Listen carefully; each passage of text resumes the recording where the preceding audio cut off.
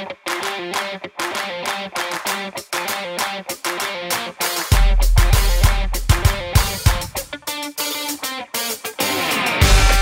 welcome you to the OTP, the official Titans podcast. It is officially the Mac and 3 version of the OTP, which means that Amy Wells is here. Hello, Mike.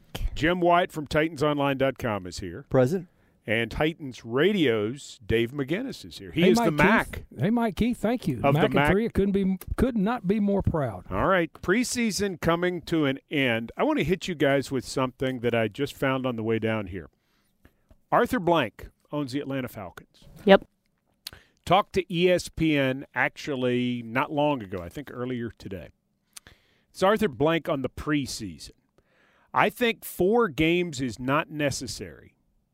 We need some preseason games for talent evaluation for sure with our first and second year players and developmental players, players who are free agents coming into our scheme. The vets need some of that, but not a whole lot of it. So I think we can do it with less preseason games. I think the world of the NFL would be a happier place from all perspectives, end quote. That's Arthur Blank. Dave McGinnis, Arthur Blank is a pretty influential owner.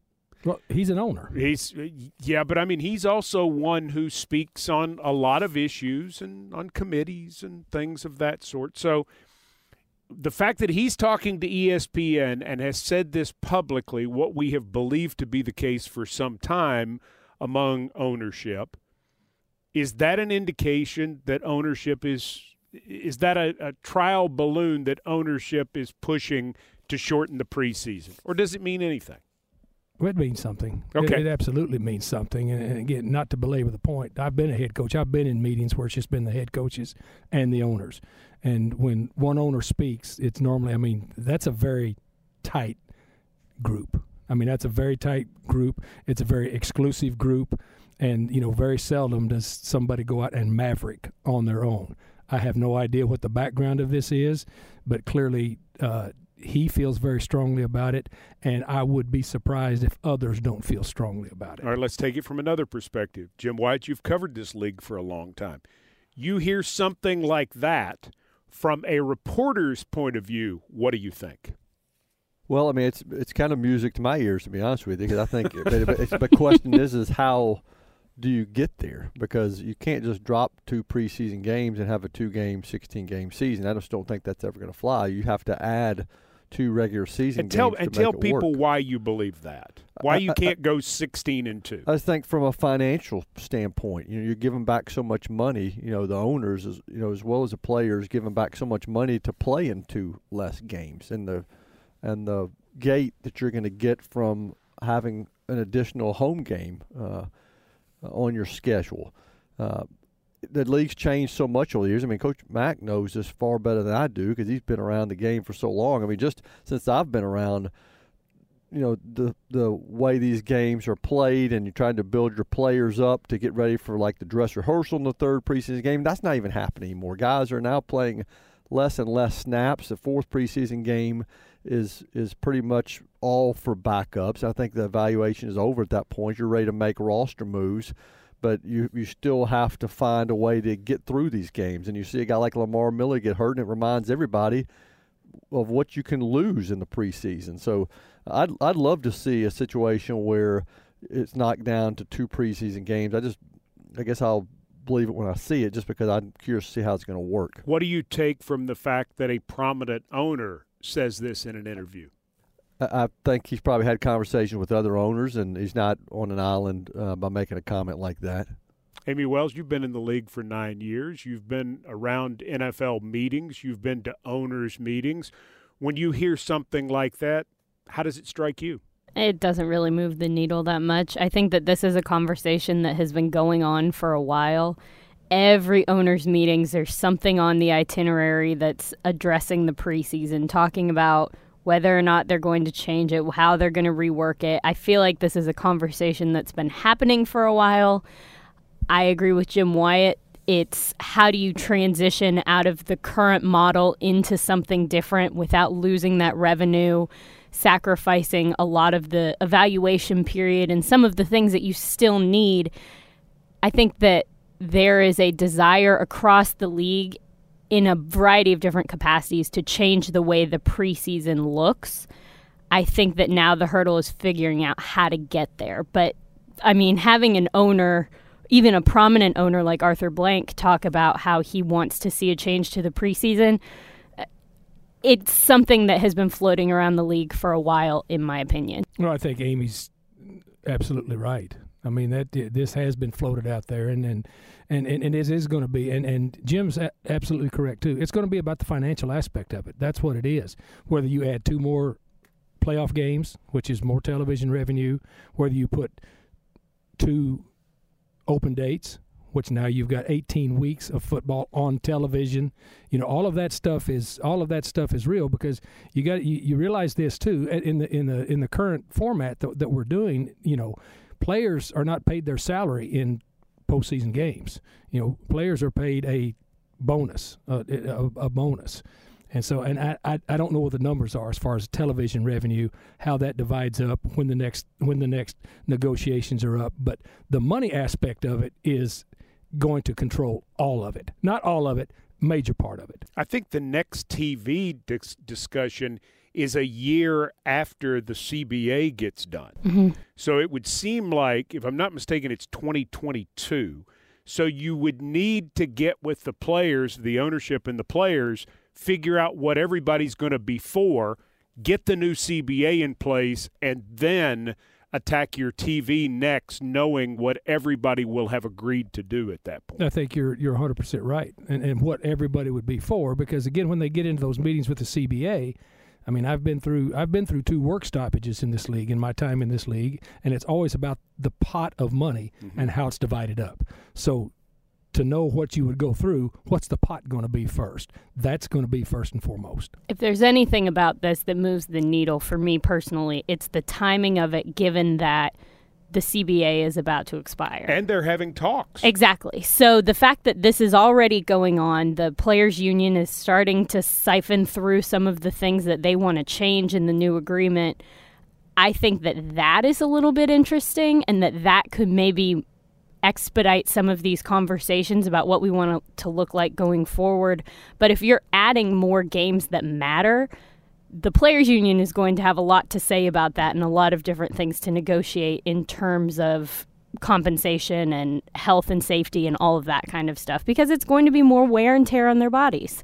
So I think that now is a time that they're going to start talking about these things a little more seriously maybe, but it's going to be a while before I think we see any real changes. Yeah, and from an evaluation standpoint, I mean, you lose 2 preseason games, but I think what teams are going to, and we've seen it throughout the league, is you practice against one another, just like the practice against the Patriots. I think that was a fun week, and it was a great week to evaluate your players against some other players from another team. Just do that a couple of times during the preseason or during training camp, and I think you're going to get more than you would during a preseason game, to be honest with you.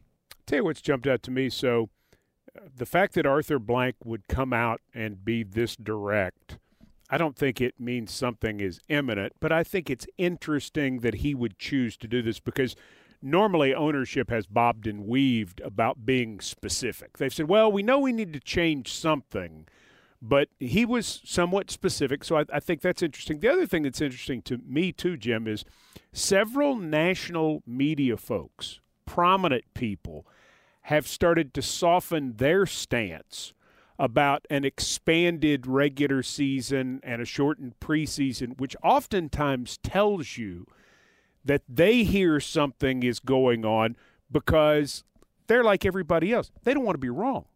When it all comes down, they want to have been in a position where they are talking, no matter what their personal, the hard and fast, no way in hell this is happening and all. You're not hearing all that the same way you were. Even some of the quote-unquote hardliners about it seem to have softened. Well, that's an interesting observation, because that is what people do in the media when they've had people in their ear a little bit. They do soften their stance because they want to be on the right side of that. Sure. And they don't want to dig in and end up being wrong. So the question is, who are they talking to and how much clout do those people have? Well, it's funny. I give you an example in my own life. So I'm doing a talk show, in the summer of 1993. And I went on the radio and I said, there is no possible way that Peyton Manning is going to pick the University of Tennessee. There is no chance. His father hated Tennessee. Everybody associated with him hated Tennessee. I said, there is no possible way. Get off the air at 7 o'clock. The hotline rings in our office.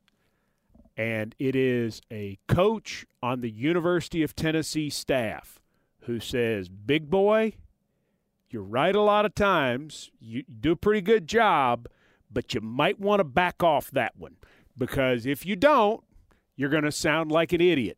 We're in this thing. Well, I mean, you know what history is. So yeah, I was on. I said in 1993, I said there's no way they get him. In 1994, they get him. So when somebody gives you a hint like that, when they tell you you're going wrong, sometimes you will slow down. No doubt. I have. Yeah. I mean, I bet Jim probably has. Yeah, I mean, as a reporter, you just don't want to be embarrassed. You know? Sure. And when you a lot of times you have conversations with coaches or sources or people that kind of look out for you, hey, just don't let me look dumb on this. Right. And they'll get, and not that you can use the information all the time, but at least you have some background where you're not going down the wrong road on things. So that's an interesting observation by you because I have not necessarily noticed some of the bigger wigs kind of changing their stance a little bit or softening their stance, and that is potentially a sign that maybe there's a maybe they're hearing things. Yeah, maybe not, but we'll see. No, I mean that's a very valid point, and I mean both of you are way tuned into, the media side of it. I know from the coach's side of it, when all this stuff talks, you hear a lot of things, and the best axiom for a coach in this league, a head coach particularly, because what you say makes a difference. People are going to pick up on that. I mean, is keep your powder dry. Keep your powder dry, and you can talk to your owner. You can talk, but until you're really ready now.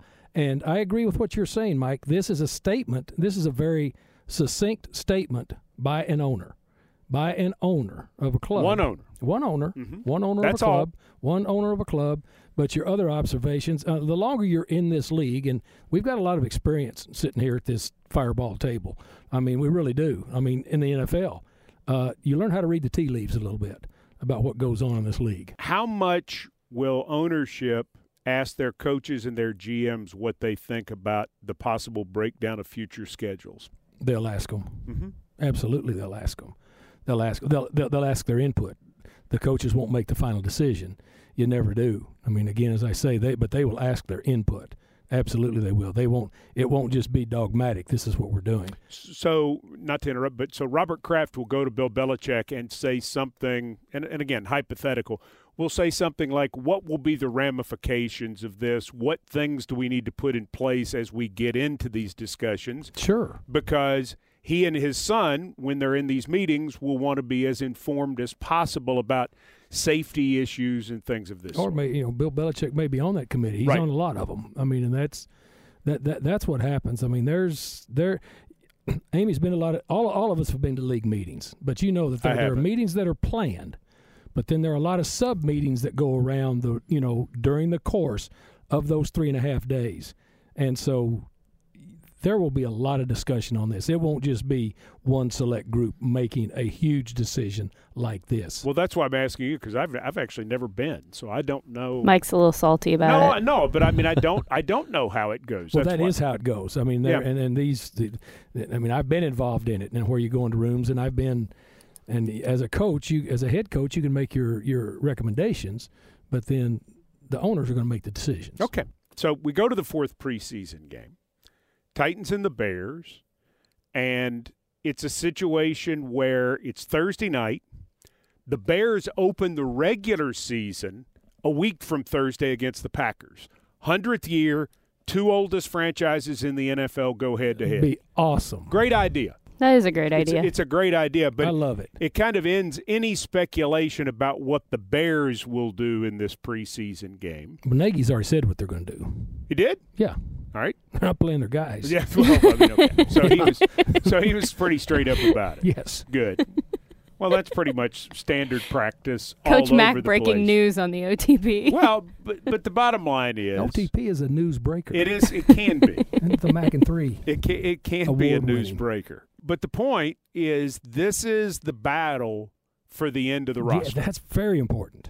Very important. Look, don't ever think, and I know you guys don't, I know our listeners don't either, don't ever think that what goes on a National Football League field, whether it's in preseason or whether it's in practice, doesn't matter. It all matters. It matters a lot what goes on there. Now, what counts sometimes toward the standings is different, but it matters a lot. It matters a lot to the individuals making decisions, and it matters a lot to the people out there trying to get on a football team. That's where I do not subscribe at all when people say, well, there's no reason to watch. Well, there's a real reason to watch if you know how football teams put together and you really want to take a deep dive into what's going on. And, I mean, all you've got to do, if you think it doesn't matter, you talk to all of the pro personnel departments in these 32 clubs right now as to how long they've been in a bunker watching all of this stuff. I mean, this is extremely, extremely important. And preseason games are important whenever you play. Now, you may, your evaluation is taking place constantly, and you've got time to fix or to rework things that you've done.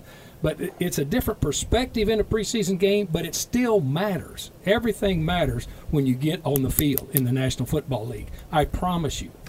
Yeah, I mean, there's a chance to get seen. I think the reality is the Titans have 53 roster spots. Probably 51 of them have been made by now, maybe 52. But you've got guys that are playing. You have injuries in the preseason that affect that.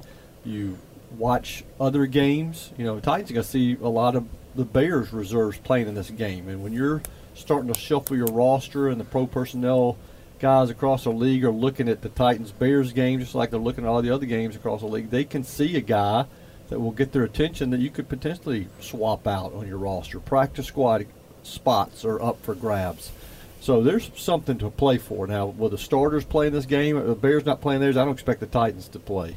The frontline guys, especially guys that have any kind of injury that could set them back going into the regular season. So the focus is on the Browns, but also with an eye on the Bears and giving young guys an opportunity. I think it's extremely important, and I promise you right now upstairs in Ryan Cowden and his group in that big room they have got a board spread with these guys throughout the league that they think may be available, may be on the cusp, and they've got them graded. They've got them graded A, B, C, and D, and they've got them graded priority-wise, and they've got them graded likely, highly unlikely, questionable, maybe will come, be available. They've been doing this all season, and what has happened, guys, used to be when you made that 75 cut, you remember? That gave them a little bit of line of demarcation. Then they could sift through that first group pretty easy, and then they could really narrow it down. Now, when you're going to 90 to the end, they've got to sift through all of that, and that's what they're doing right now. I mean, I promise you, that wall's full of names and rankings. They've had this stuff graded all preseason, and it's going on right now. They're even digging it more right now because, and you say there's 51 or 52 spots left. I don't think there's that many. I really don't. I think there's some more open spots because there's just too many other players out there. See, I have right now, so I went through the roster today, and I came up with 47 players that I am sure will be here. Now, certainly can be wrong. Been wrong already on this show 3 times. But I got 47 that I feel really good about. Do I think the other 6 necessarily come from who's there? I don't know. I mean, I don't know. But I think that I see 47 guys that I feel like they've probably decided about.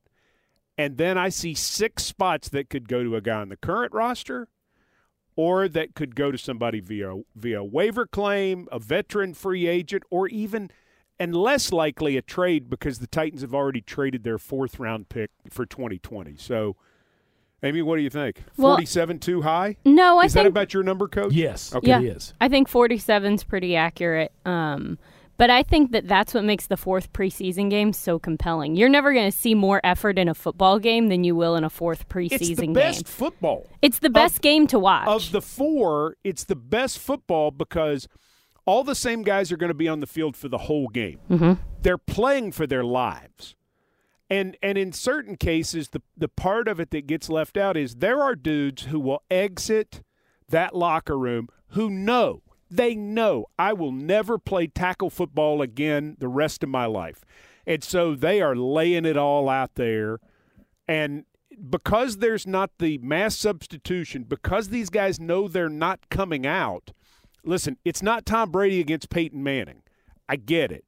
But in terms of just good football, it's generally the best preseason game to watch. It absolutely is, and there are guys who are very aware of those 6 available spots and those empty places where they could fill. So they want to give everything they can, right. Show that they have improved and taken the coaching. They want to do everything that they can to either convince this staff or convince any other staff in the league that there is a place for them. So they are going to do everything they possibly can to get something on film that moves the needle even an inch, just a little bit, to get them on a roster somewhere. So that desperation makes for good football, you know? It does. I've been in 31 pregame locker rooms with the 4th preseason game and seen those guys sitting at their locker knowing that this next 3.5 hours may determine not only their football future, but their future. And believe me, it's real, and it is. So that's why I have never adhered to the talk that it doesn't matter. You want to sit and look at those dudes' eyes when they're sitting there getting ready for a ball game. That 4th one matters a lot. And I think the other thing you look for in the 4th preseason game is you can get some clues about who may be in trouble. Because if a guy that you had maybe assumed was going to make a roster, not just here but across the league, if you got guys playing in some of these 4th preseason games that maybe people thought were safe, maybe an indication that guy is not as safe as you think he is. Right. That's a great point. Because a lot of times you'll see there's going to be a long list of DNPs on Thursday night, but there'll also be some guys you maybe would expect to be a DNP that's not, and those are guys you keep an eye on as well. Let me expound on that a little bit, and you can a little bit, but don't read a lot into that, because sometimes there are some positions where you're going to have guys that you know you're going to play with. They've got to play because of numbers. Now that has been lessened by the fact that you're now cutting at 90 rather than from 90 to 75 to 53. That's a point. But if you see some guys in there that you think, oh, I thought this guy had this made, it may not necessarily be because he doesn't have it made. It may be because they need the numbers to get through the game. And they want to see some guys on special teams too. Oh, my goodness. Desperately, they want to see if they can play other positions or play multiple positions, and they want to see what they do on teams, because they're thinking to themselves, if we keep Joe Smith, can he be part of the 46 on Sunday because he can play special teams, or is he automatically an inactive?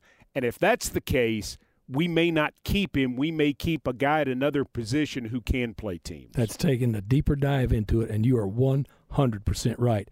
I've been in those discussions for years. Jim, let me ask you this. We always say there's always a guy who makes the football team in the 4th preseason game. And, I mean, there are countless. Do you have a favorite story? I mean, the most interesting one to me is probably Logan Woodside, who's going to play in this preseason game, and just whether or not you keep him or not. I think he's done enough here that if he got released by this team, that there's a very good chance that somebody else is going to pick him up. And I think with another strong showing in Chicago, I think he solidifies his spot somewhere. Do you have a favorite story in covering the team through the years of a guy making it in the 4th preseason game? I'm trying to think. I've got a couple. You don't remember John Simon? I don't. 2002, little running back who made the team seemingly out of nowhere, just would not go away. One of those guys who played so well in the preseason that we didn't even know who he was when he got here. He was part of that list of 800 guys. And in those days, the Titans had more undrafted free agents than they do now, because the Titans had so much salary cap trouble that they would have the draft picks, but they couldn't do a lot in veteran free agency because they had no money. So Floyd Reese some years had 30 undrafteds in camp. So, I mean, you didn't know any of these guys. They're in so much better cap space. As a matter of fact, there was a report out today that the Titans are 5th in available cap space right now with plenty of room. So that's a blessing and a change. But in those days, it didn't happen. Brad Castle is another guy who was like that. Brad Castle, one of my all-time favorite Titans. Story. I mean, I coached that dude for his whole career here. His story was so unique. He got here on a lie. Yes. He got here on a lie. What did he lie about? He didn't lie. Said it's a long snap, did he? He didn't lie. He didn't lie. C.O. Bricado lied. Yeah. C.O. Bricado. And did he not know or did he lie? He lied. Okay. C.O. carried a big stick here. All right, okay? let's he set liked up him. Go ahead. Let's set up who C.O. Bricado is first of all. Oh my gosh. Because yes. there are some people who are listening to the OTP who don't know. So explain. C.O. Bricado at one point was a potential nominee for the Pro Football Hall of Fame. Absolutely. He was on the list. And rightfully so. Why? Rightfully so. C.O. Bricado, look, all those drills that you see at the combine nowadays, C.O. started the 3-cone drill. C.O. Bricado was legendary. C.O. Bricado recruited me in high school. Okay, and C.O. Bricado coached at the University of Texas at Arlington when they still had a football team. He recruited a guy out of my high school, Billy Stewart. I mean, I can get a deep dive into C.O. And then when he started working for the Oilers and it would come through TCU, then when I graduated, I was handling the scouts that came through. C.O. is legendary, and rightfully so. I mean, anytime you went to a school workout and C.O. was there, guess who was running it? C.O. You could have had every head coach and general manager in the league there. C.O. ran it. One of the greatest scouts of all time. One of the greatest scouts of all time. Let's just get that straight. Okay. But C.O., he had a way about him. His free agency, he knew Brad Castle couldn't run out of sight in a week. All right? He knew that. But Brad was not fast, Amy. That's what it sounds like. He was not quick. But Brad Castle was as tough as mesquite wood now. I mean, he was just, you couldn't break him. And C.O. loved him as a player, but he had no way to sell him to get him in here because of his speed. He made every tackle at North Texas. He had that, but we already had guys that could run. And if he bring a guy in here that ran 4.955 flat, people were going to say no. He said, you know what? We ought to bring him in here and give him a look because he can long snap too. So Castle comes in here and said, and Alan Lowry goes, all right, Brad, why don't you come over here and snap? And Castle went, why? And he said, well, we need the little snapper. You snapped at North Texas, right? No, I never snapped. And so then he asked him, you snapped in high school, right? He goes, no, I was a quarterback. I was a quarterback. Yeah, he said, why would I snap? But he got him into camp, and when you got him into camp, to Mike's story, you couldn't get him out. He started cracking guys' chin straps in the offensive line, and the offensive linemen wanted to kill him. I'm talking about the first string guys in camp. They wanted to finish him. They did things to him, and every time they tried, they came out on the worst end.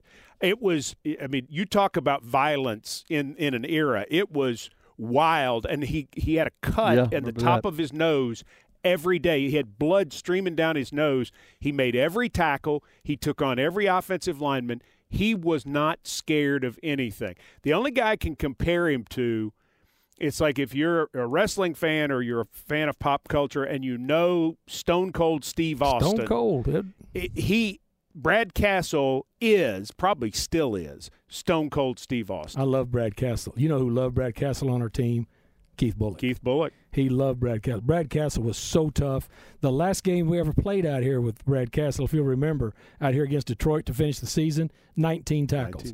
He had 19 tackles, and after we got through watching the film as a group, Jim Schwartz shut it down and went, that's one of the best performances I've ever seen. And he got carried out of the defensive meeting room on the team's shoulders. I think he had an interception. Had an interception they love maybe Brad in Castle. that game. I love Brad Castle. Brad Castle made $1 million from that game. Yes, he did, and he should have. He got $1 million contract the next year. I guess he had like a 6 or 7 year NFL contract. Couldn't run 4.8. No chance. No way. I do think, if my memory's right, he had an interception that sealed the game.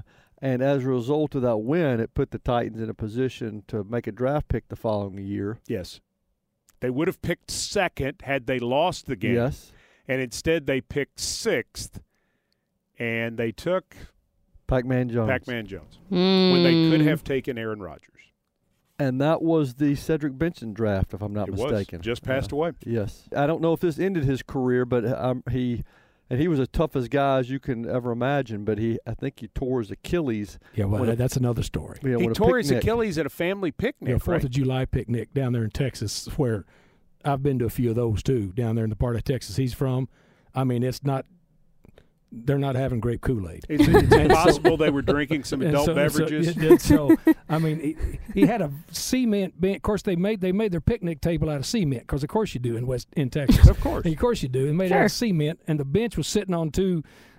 I mean, he told me the whole story, and one of his uncles was sitting on the end of the bench and got up, and the thing tipped, and the whole cement thing came down and severed his Achilles, and he didn't tell anybody, and came into camp and couldn't move at all, and I could talk about Castle forever. I love him. But the Brad Castles of the world and the John Simons of the world are why you love the 4th preseason game. Mm-hmm. Yes. Because there's going to be somebody going like a wild man Thursday night at Soldier Field. There will be somebody who will be making it happen, either for the Bears or the Titans, or there'll be a player for both. Absolutely right. I've got a lot of them during my career. And you can play your way off of it too. I know if it's yeah. Darren. It was who was the returner's name? Was it Darren? Darren Hall. Darren Hall. He was a draft pick from Colorado fumbled State. A couple of botched a couple of punt returns. They drafted him just to return punts, and he was a draft pick in a time where they never cut draft picks, and they cut him. The only other draft pick I remember them cutting in the year or where I was here is they cut a guy named Brad Ware, out of Auburn, who was a safety from Auburn. He was a 4th-round pick,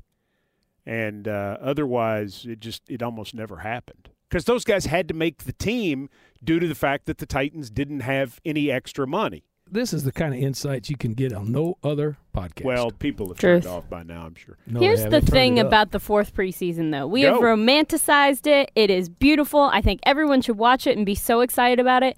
But if there are 500 penalties in this game, Lord help me. I don't think there are generally.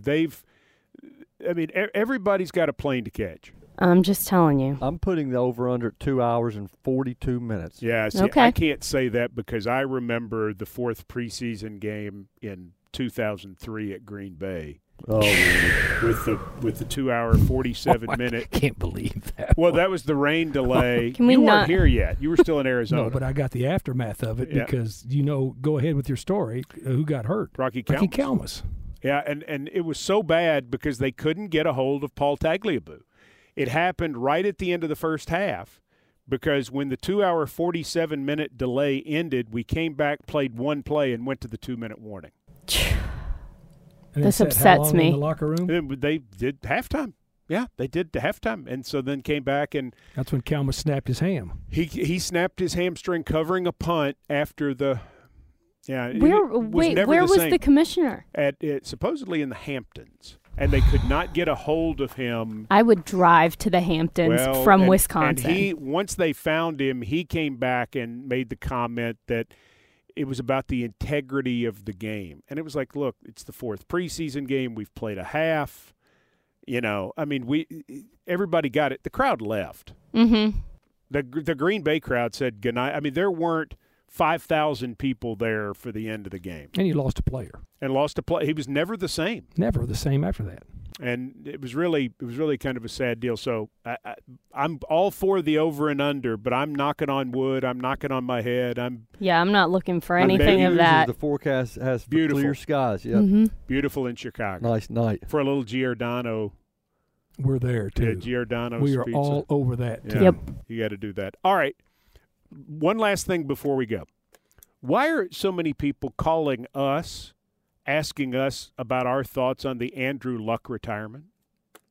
Well, because we play them twice a year. I get that, but I mean, it's like you still have to beat the Colts. I mean, I understand it's a big deal. Well, also because it's crazy. It is crazy. It was the most bananas thing. I got the announcement on my phone and just the ESPN alert. I stood on my couch at my house and announced it to everyone in my home. It was that big of a deal. I was that surprised. I was actually in my kitchen when my phone went off, and I thought I was being punked. Yeah. I thought somebody's come up and figured out how to do the ESPN alert, and I mean, I didn't believe it, But at the same time, I mean, we played Jacoby Brissett 2 years ago. Had a hard time with him both times. I mean, neither win was – and that Colts team wasn't nearly as good as this Colts team is. I mean, it's like, okay, I get that he's gone, and I get that the Titans had never beaten him, but, man, there's still plenty of heavy lifting to do. You got to beat the team. Right. You got to beat that team, and you got to not think about that team till you go beat Cleveland. Right. That's the real story. Yeah, that's the real story, and we can.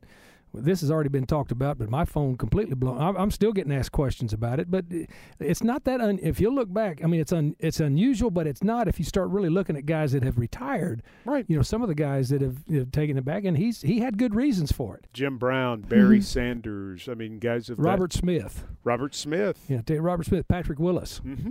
I mean, just names that people recognize real quick. And here's another thought on it, and then I'll just let this go. But you've got a guy that's that thoughtful, and he understands, and you know, and people are aghast at him being able to walk away from that much money. But he's already made nearly $100 million. He'll be fine. And as smart as he is and what he's done, so it makes it a lot easier to make that decision when you're basing it off of your body and how you feel. And I mean, because I mean, you know, when you're financially set for the rest of your life and probably for generations of your life, then you can take into account a lot of things. Well, and I think to your point, Mike, about how everyone is asking us about this, in this region, there's a lot, I mean, it's a close proximity. There's a lot of crossover. There are a lot of Tennessee fans who are Peyton fans who went to Indy and now are Titans fans. There's a lot of mixing of just the people there.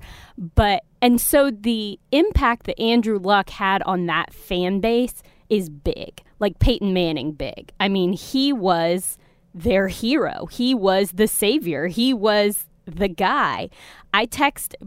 It's not a secret, I spent a year in Indianapolis with the Colts, so I text some people who I know up there, and the response that I got at 2 o'clock in the morning after Andrew Luck announced it was shocking, stunning. I'm absolutely speechless. It was that big of a deal. It was earth-shattering is what somebody said. Like, it just changed the entire outlook on their season and their franchise for that fan base. So with so many people here who are residual Colts fans and once were Colts fans and now don't really know, I get it. I understand how big of a deal that is because, I mean, think about it. If Marcus Mariota just told us, hey, guys, I think I'm done, I understand the gravity of that. I get it. But my point is, and while it changes the dynamic for the Tennessee Titans to whatever extent, there are people like, well, that's 2 wins. No, it's not. No. Yeah, I mean, the stuff I've been getting is all on Twitter. It's like, it's just, this. Yeah. And it's this. I mean, it's kind of like the people who are on him for quitting when he did and things. And there have been thoughtful people. Steve Berline has been thoughtful in he has criticized him for when he retired. And Steve Berline makes the point, it's not personal. Steve Berline's a fan. But Steve Berline was a quarterback in the league, and okay, that's fine. Some people, just this hot take thing just doesn't. Well, but how much is going to help the Titans? It's not going to help the Titans. It's not going to help the Titans block Myles Garrett in Cleveland. It's not going to help the Titans when they face Patrick Mahomes. And it's not going to help the Titans at all. I mean, obviously, the Colts without Andrew Luck are not going to be as strong as a team. At least you wouldn't think so. But this is not a Colts team that all of a sudden goes from being projected to finish 12-4 to 6-10. They've built a great team around them, good offensive line, good playmakers, and the Titans have got to take care of the Titans because if you don't take care of your own business, it doesn't matter what they do because you may be looking up at everybody else. Well, and my point again, this is not the 2017 Colts. Chris Ballard and Frank Reich have done a really nice job with this team. I mean, this can still be a playoff team. Oh, absolutely. And you're doing it with a quarterback that started a whole year for you. Right. All right. I just wanted to bring that up. And it's the topic of the week, Mike. I think it was good. I understand why people would be talking about it. I understand what a big deal is, but I'm not sure I quite follow why it's the end of the world in some people's minds towards the Titans. Maybe I'm missing. You can't help but feel bad for him, too. I mean, he's such a great guy, classy He's a great guy. And his press conference was total class. Yeah, I mean, I hate to see a guy that's beaten down so much. I mean, when he started in on his NFL career, he didn't envision it ending like this. And to hear him talk like he did and just the toll it took on him physically and mentally, and to hear Rob Gronkowski come out today just to talk about some of the stuff that he went through leading to his retirement. We all know Jake Locker and just his situation led to an early retirement. So it's in some ways it's sad that his career has to end like this, but wish him the best. I mean, he's a classic guy, great competitor. Everybody in that locker room, had nothing, not like people were celebrating him leaving. They all respect him and the decision that he made. Sure. Final thoughts? Anyone? We've covered a lot of topics. We've covered a lot of stuff. We've talked too long. No, we haven't talked too long. This is the Mac and 3 award-winning OTP. No one has ever given us an award. I haven't gotten any award in my yet. office. I've got 4 of them. 4 you do? OTP With awards? your names on them. Oh. Well, Yeah. what in the world? Well, my trophy's bigger, but y'all have got some. I tell you, I just want my trophy to be Giordano Pizza. That's all I'm. We're getting that. Yeah, I've got the menu on my phone right now. I'm going to be honest We with are you. there as a group. Do you like Giordano? I do. Are you going to go with us? It's right around the corner from the hotel, isn't it? What we're hearing, yes. Okay. Yeah, and we don't want to tell everybody which hotel because then they'll come bombard you for autographs. And Maybe it's best if you don't come, Jim. yeah, maybe it's best if you don't. Well, Jim White, TitansOnline.com, Amy Wells, the absolute great Dave McGinnis from Titans Radio, all here. I'm Mike Keith. Thanks for joining us for this pre-Chicago edition of the OTP.